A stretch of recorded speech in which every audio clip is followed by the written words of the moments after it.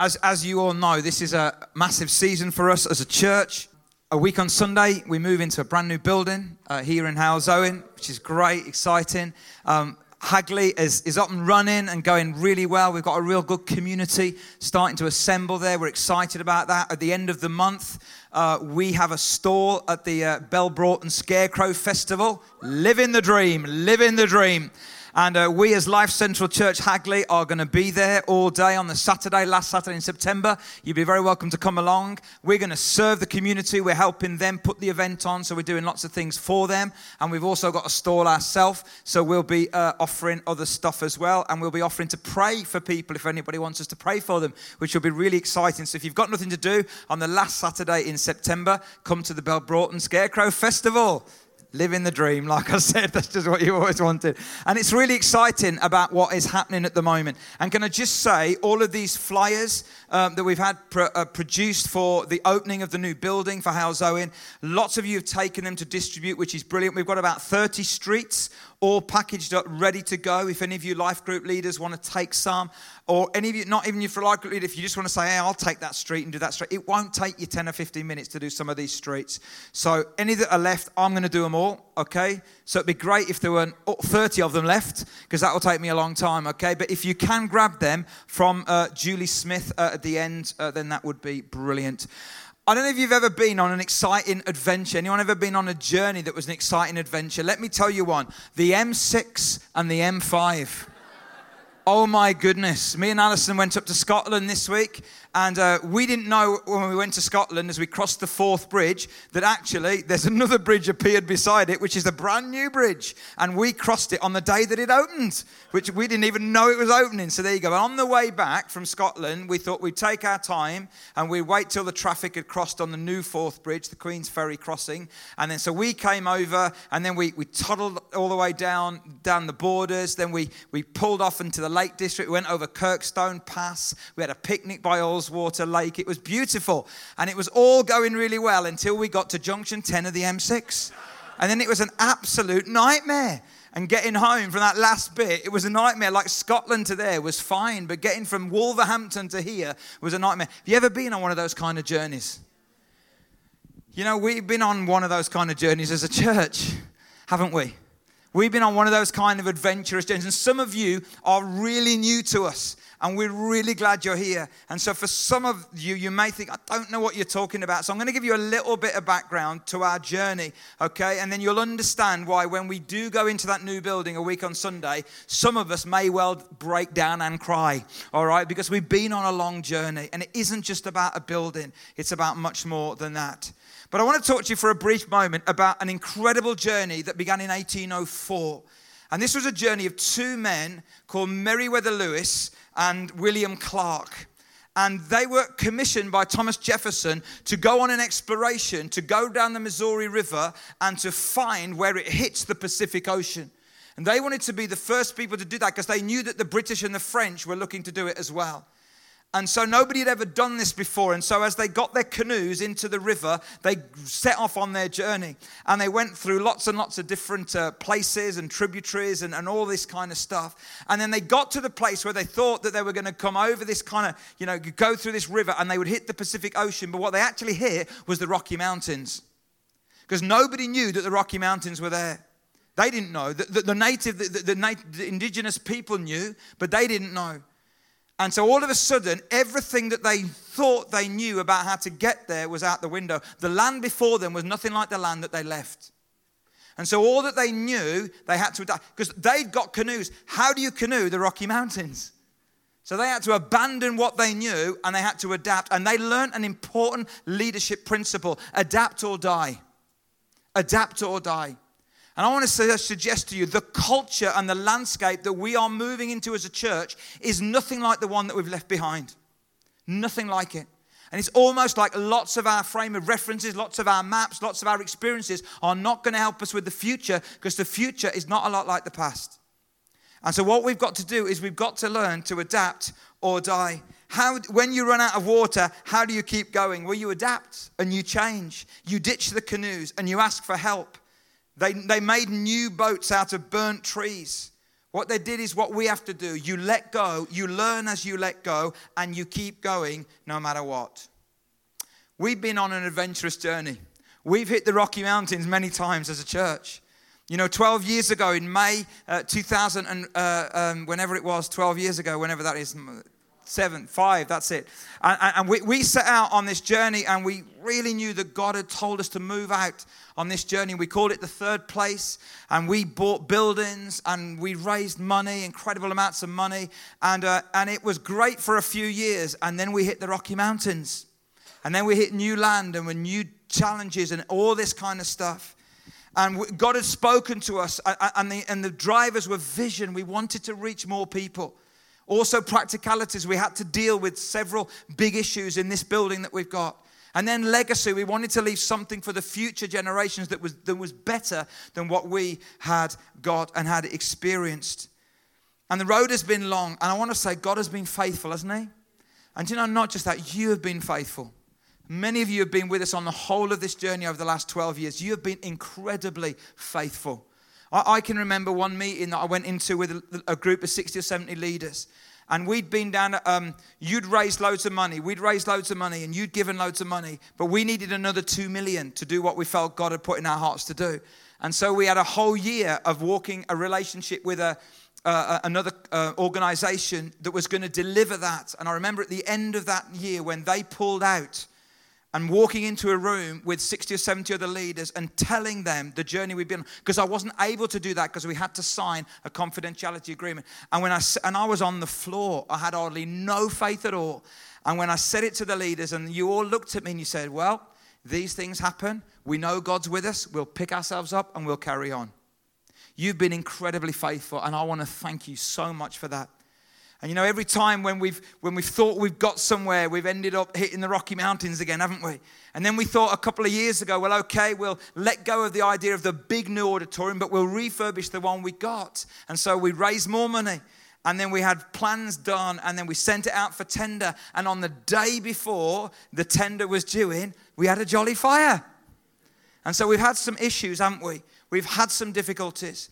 Meriwether and Clark, when they got to the end of the water, the one bit of the whole thing, they created a camp, and they called it Camp Disappointment. Isn't that so true of what happens in our lives? That we get to things in our lives where we almost settle camp, or we put up a Camp Disappointment. And we've been through some disappointments over the last 12 years. But we are about to cross into a new season. Isn't that good? We are about to cross into a new season. And I'm so excited about that. And this isn't just about us going into a new building. God has really redirected us. We've adapted along the way. We knew God said reach more people. We thought we'd do it through a big building. God had other ideas. We're going to do it in other ways. And now we're in Hagley. And now we're open to thinking where God is leading us next. And more of that to come in the next few months. Woo. But it's exciting because God is leading us. And we're learning to actually trust Him rather than the map. Rather than our own experiences, to actually be led by Him as we move forward. And as we turn the page, this is not the end of our story. This is just turning the page on another chapter. I want to go to a passage in the Bible that we've been to many times as a community. And we're going to look at this tonight and on Sunday morning as well. And it's in the book of Joshua chapter 3. And we've been here many, many times. But every time that you circle back, you can see something new that God wants to say. And that's what I want to share with you tonight. So it says this in Joshua 3. Early in the morning, Joshua and all the Israelites set out from Shittim and went to the Jordan, where they camped before crossing over. After 3 days, the officers went throughout the camp, giving orders to the people. When you see the ark of the covenant of the Lord your God and the priests carrying it, you're to move out from your positions and follow it. Then you will know which way to go, since you have never been this way before. But keep a distance of about 2,000 cubits between you and the ark. Do not go near it.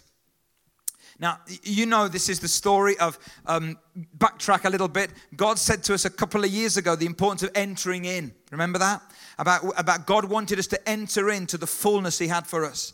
And we looked at this story. We looked at the people of Israel coming out of Egypt, wandering around in the wilderness, but entering in to Canaan, into the land that God wanted for them. Note that everyone had to move out from their positions and move forwards. It's very easy to get stuck in your position. I want to suggest your position becomes your rut. But actually, when the ark moves, and we're going to look at that on Sunday, when the ark moves, you've got to get out from your positions and follow it. And it said everyone came out of their positions and followed it. But no, everyone was in the same boat. None of them had been that way before. So what we're going as a church, there's a sense in which actually none of us have been this kind of way before anyway. And certainly not in this context. So let's kind of go together. And then it says everyone was to be aware of the Ark of the Covenant. And we're going to talk about that on Sunday. But what I want to do tonight is I want to track you through three things that God told Joshua to do or to lead the people into as a way of preparation for the new season that they were about to enter.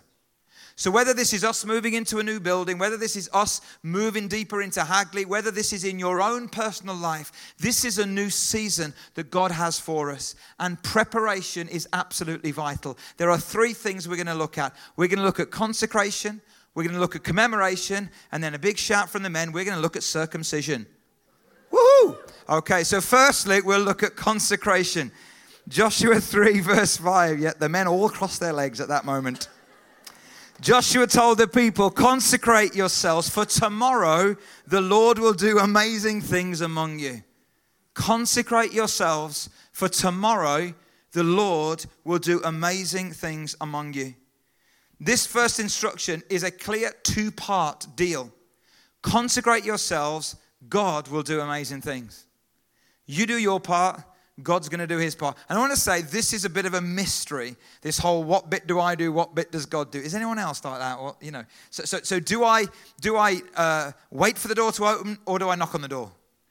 Do I go forward and expect God to be there, or do I wait? This whole thing is difficult. But there's something about I consecrate myself to the Lord, but the Lord is the one who will do amazing things through me.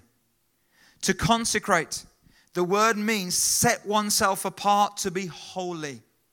Preparation of a vessel for sacred use. Simon did such a great job on Sunday. And one of the things that he quoted was from Craig Groeschel. He said this, God's highest calling for us is not our happiness, but our holiness. I'm going to talk about this a lot more on Sunday morning. Because I think we're in a big danger in the Western church. And I'm going to look at this on Sunday. And like I prayed and alluded to, we all love the idea of a kingdom. We just don't like submitting to a king. See, the reality is that we are the center of our story right now. And it shouldn't be that way. It should be him. And to consecrate yourself is to set yourself apart for him and for his use. His goal is not primarily our happiness, but our holiness. That's a really unpalatable message right now. There's a few deeper layers to this meaning of consecrate. You see, it literally in the original language means to compose your heart and mind to hear and to obey God. To compose your heart and mind to hear and obey God. I'm going to give you a little quote now, not from me because it's way too deep. And I'm going to tell you this. This is so deep, some of you will just go, oh, like that. Because it really is. This is what Dallas Willard says. To believe something is to act as if it's true. Can you get that? To believe something is to act as if it's true. I think I could meditate on that for a long time. Do I really believe something? Then if I do, I will act as if it's true. There's another layer of meaning to consecration.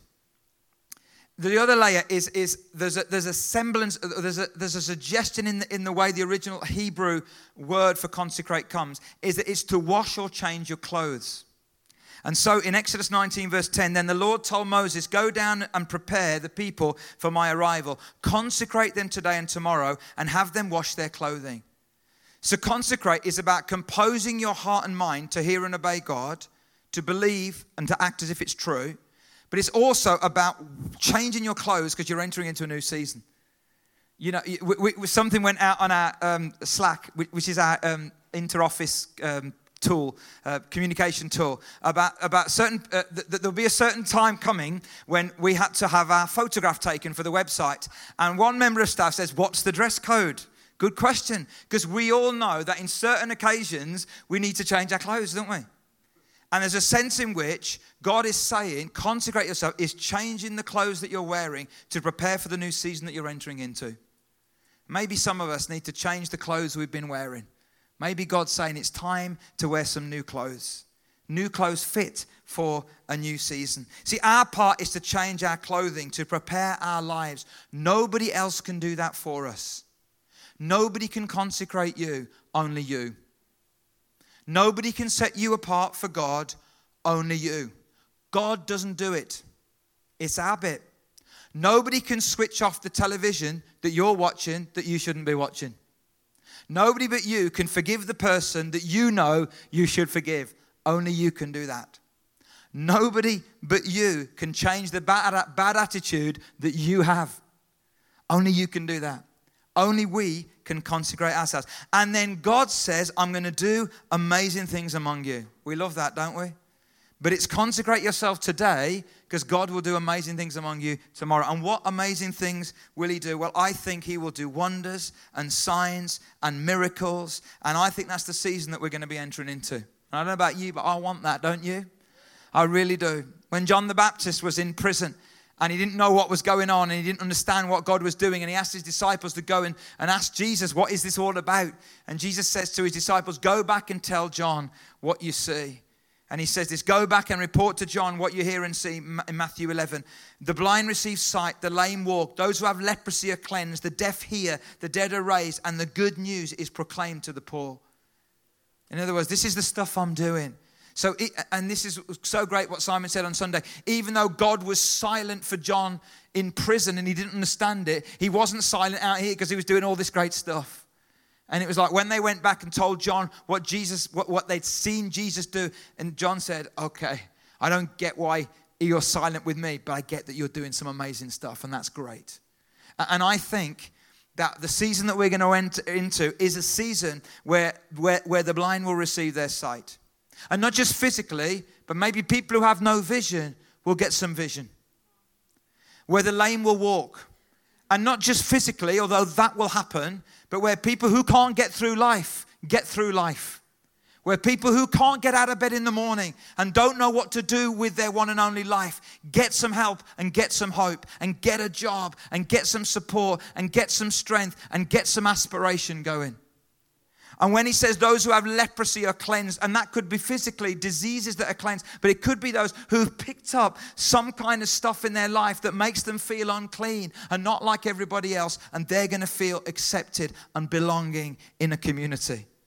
And the deaf hear, and that can be literally, but it can be those who've never heard God hear God for the first time. Wouldn't that be amazing? And the dead are raised, and that can be literally, we believe that, but it could be the spiritually dead come to spiritual life. And we see more people baptized than we've ever seen before. And the good news is proclaimed to the poor. And that is not just the poor financially, but maybe the poor who are poor in terms of relational poor or morally poor, as well as financially poor. Community transformation, righteousness and justice.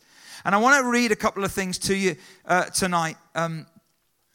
I asked Iris, one of our elders, she keeps a folder of prophetic words. So when you send anything in to us, when you put it in writing, it goes in this folder. And we look at it as elders often. And I want to read some things to you. This was given on our 30th anniversary weekend in July 2009. You remember Paul and Priscilla Reed? Some of you will know them, friends of the church. They've been here many, many times. And she said this is what she said. When Job describes God's creation in the most amazing terms, he says, and this is but the outer fringe of him. What God is saying to you this morning is what you've experienced to date is merely the outer fringe of his works. Job also says you've merely heard his faint whisper. And God has yet so much more to say through you. And that whisper is going to grow stronger and stronger. What you've seen in your youth work and your community work and your children's work and your programs is merely the outer fringe. And God has so much more. That is what God wants to do. But his challenge to you in this family is, are you prepared to hazard and risk all in order to see the more that God has for you? And then she talks about Brian and Cynthia Cole. Brian and Cynthia Cole were the founding pastor and his wife of this church. Cynthia passed away a few months ago. Brian is going to be coming a week on Sunday to pray a dedication prayer for us in the new building. So as Priscilla says this, Brian and Cynthia, when they founded this place with the group of people around them, they were willing to hazard and risk all, and it will require no less of you. You have a part to play. However insignificant you might feel in this body, God says it will take all of you, not just some of you. Are you prepared to hazard and risk all? I really believe that the vision that is before you will require as great a faith, if not more faith, than the original vision. And it will require as much giving, financial, as well as of your time and gifts. God will open the storehouses in heaven and provide for you. But God will do that in proportion to the willingness on your part to give. As you give sacrificially, and as you give your all, he will multiply as he multiplied the loaves and fishes, and you'll have baskets to give away. Come on. I believe you'll have an overflow to give away to the nations, and I believe other funding will come to you, but it will flow in as great as proportion as you are willing to hazard and to risk all. You have merely seen the outer fringe of his work, the faint whisper of his power. He has so much more for you. Are you willing to hazard and risk all? Are you willing to consecrate yourself? For tomorrow, the Lord will do amazing things among you. I want to ask the band to come back up.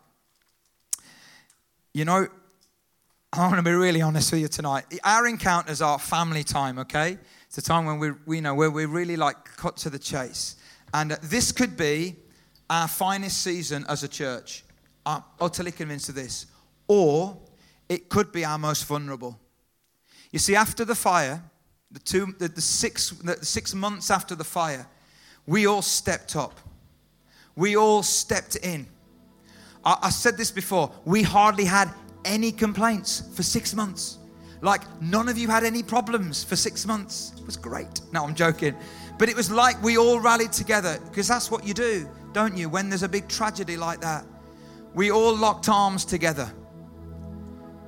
But the danger is when we get finally into the new building, we could all go, whew. Do you know what I mean? And instead of locking arms, maybe we'll start shaking fists. Instead of stepping forward, maybe we'll pull back.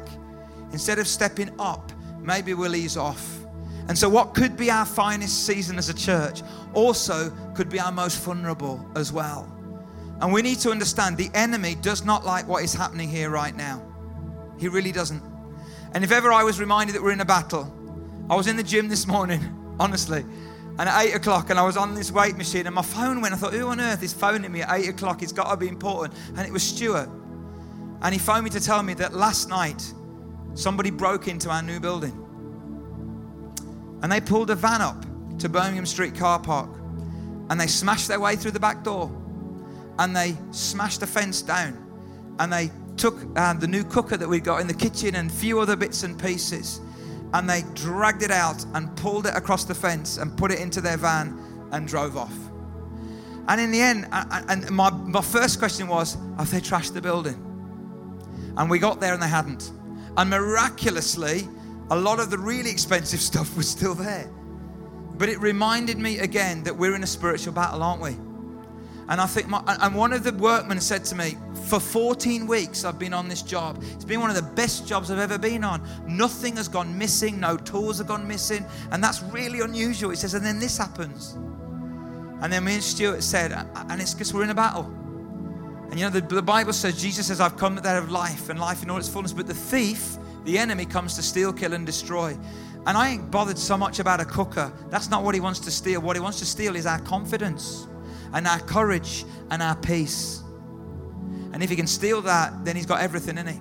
Because then we're the people that shrink back, the Bible says. But we're not going to do that, are we? We're going to consecrate ourselves. We're going to get ourselves ready, because tomorrow God's going to do amazing things among us. And if ever we've needed a reminder of that, when the enemy starts getting agitated, then we know that we're in for good things. So what I want to encourage us to do is we're going to spend a little bit of time tonight, and we're going to consecrate ourselves, okay?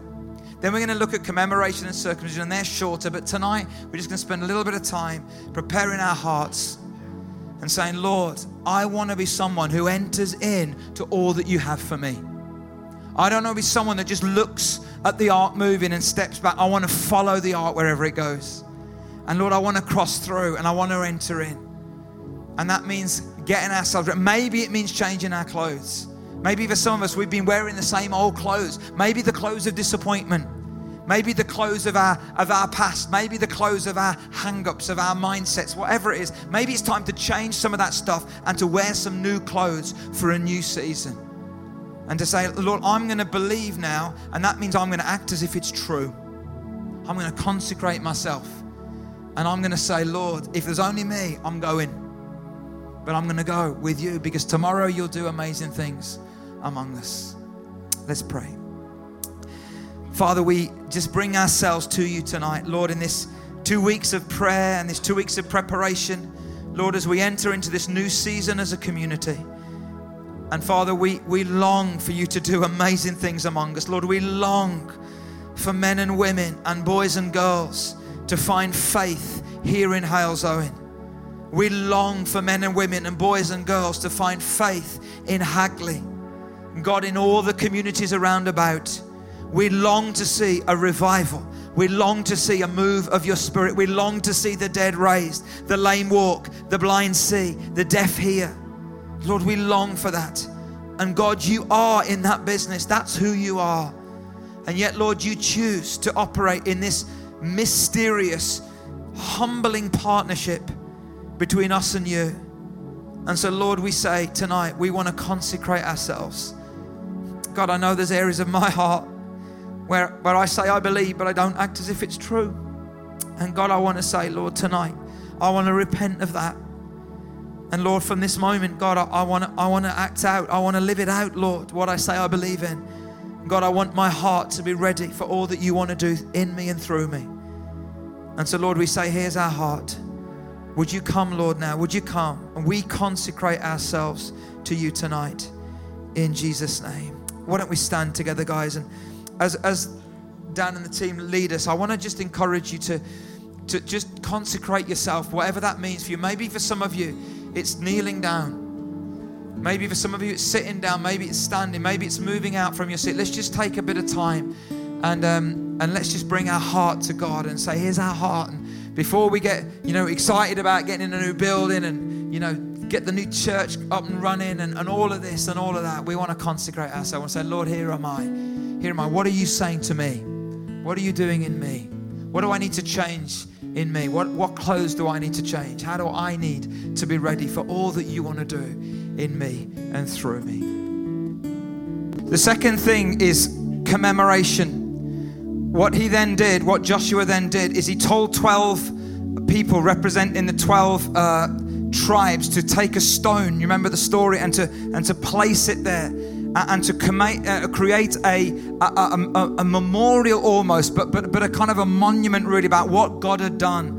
And then it says in Joshua 4, this is going to serve as a sign among you in the future when your children ask you, what do these stones mean? Tell them what God did. And it's really important when we're moving forward to pause and to give God thanks.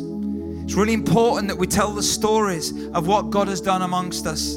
It is really important that we talk as a church about how we began, about the key things God did, about those moments. They're really, really important. The Bible says you hand them down to your children and your children's children. It's really important. There's a narrative, there's a story that God is working out. And the importance of a memorial is so you don't forget. Because you've heard me say this a lot of times. We forget what we should remember and we remember what we should forget, don't we? And it's important that we remember the right things. And when you do that, when you remember what God did, it reminds you what God can do. When you remember what God did, it reminds you what God can do. Gratitude and thankfulness are such powerful weapons in our hand. Recently we've been giving these prayer cards out and asking people to put prayer requests, and we've been praying over them as a staff team, as elders, many of them. And it's been quite amazing seeing how many have come in, and people who aren't Christians have been filling them in and handing them in, and we've been praying for them, which is brilliant. But on the back of the prayer card, there's a praise bit where you can write down, and sometimes we don't hear enough good stories, do we? And let me read a few from the prayer cards. There's no names here, but let me just read a few. Someone said this: I've received answer to prayer for being filled with the Holy Spirit and knowing God. I'm so thankful for a church that gives hope and a church family that are helping me on my journey with Christ. Isn't that great? Someone else who I know is a brand new Christian. I've had pain in my right arm for 8 weeks and taking painkillers, but I went to the prayer room. They prayed for complete healing and the prayer was answered.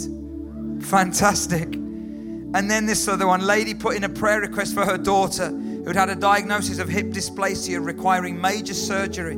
The prayer request was the surgery would go well and she was kept well. But the lady came back and filled in the thanks card to say no major surgery was required. The doctors were baffled because when they looked at MRI results, it was showing different to what they had diagnosed, and all she required was some physio. Isn't that amazing? I know it's amazing because she's here tonight. That's amazing. And you know, when we remind ourselves of what God has done, it creates courage in us and faith, doesn't it? And it also, what it does is it enables us to pause and to remind ourselves that anything we have that's good is from Him. And so we're entering into a new building, and that's brilliant, but it's His. And we're entering into a new season, but it's His. Because all the glory goes to Him, doesn't it? That's what these stones mean. But they create some little narrative that we can tell others, hey, this is what God did. And it's not about us, it's about Him. But this is what He did. But this is so that you get just how great our God is. And so what we're going to do tonight is we've created a few little thankfulness stations around the place. There's 4 of them. There's one over there. There's one right here. There's one the other side of the video man. And there's one right at the back. And we're going to thank God for what He's done for us. Is that good? We're going to thank God for saving us. We're going to thank God for what He's done in our lives. And while we do that, and while we celebrate, and while we worship, I want to encourage any of you that want to go out there, and there's some post-it notes and some pens, and just write your own thankful kind of prayer or statement about what you're grateful to God, what you're thankful for God. Maybe for what He's done in your own life, maybe for what He's done in us as a community. But whatever it is, but just stick it on those stones. So that it's your kind of way of saying, hey, I want to thank God. I want to put a marker down. I want to put a stone down just to say I'm thankful to God for what He's done. Is that okay? So why don't we stand together? And Jane is going to lead us. We're going to thank God for what He's done in us as a church and as individuals. And as you want to, just move around and just head to one of those places and just interact with that as well. And let's see what God does.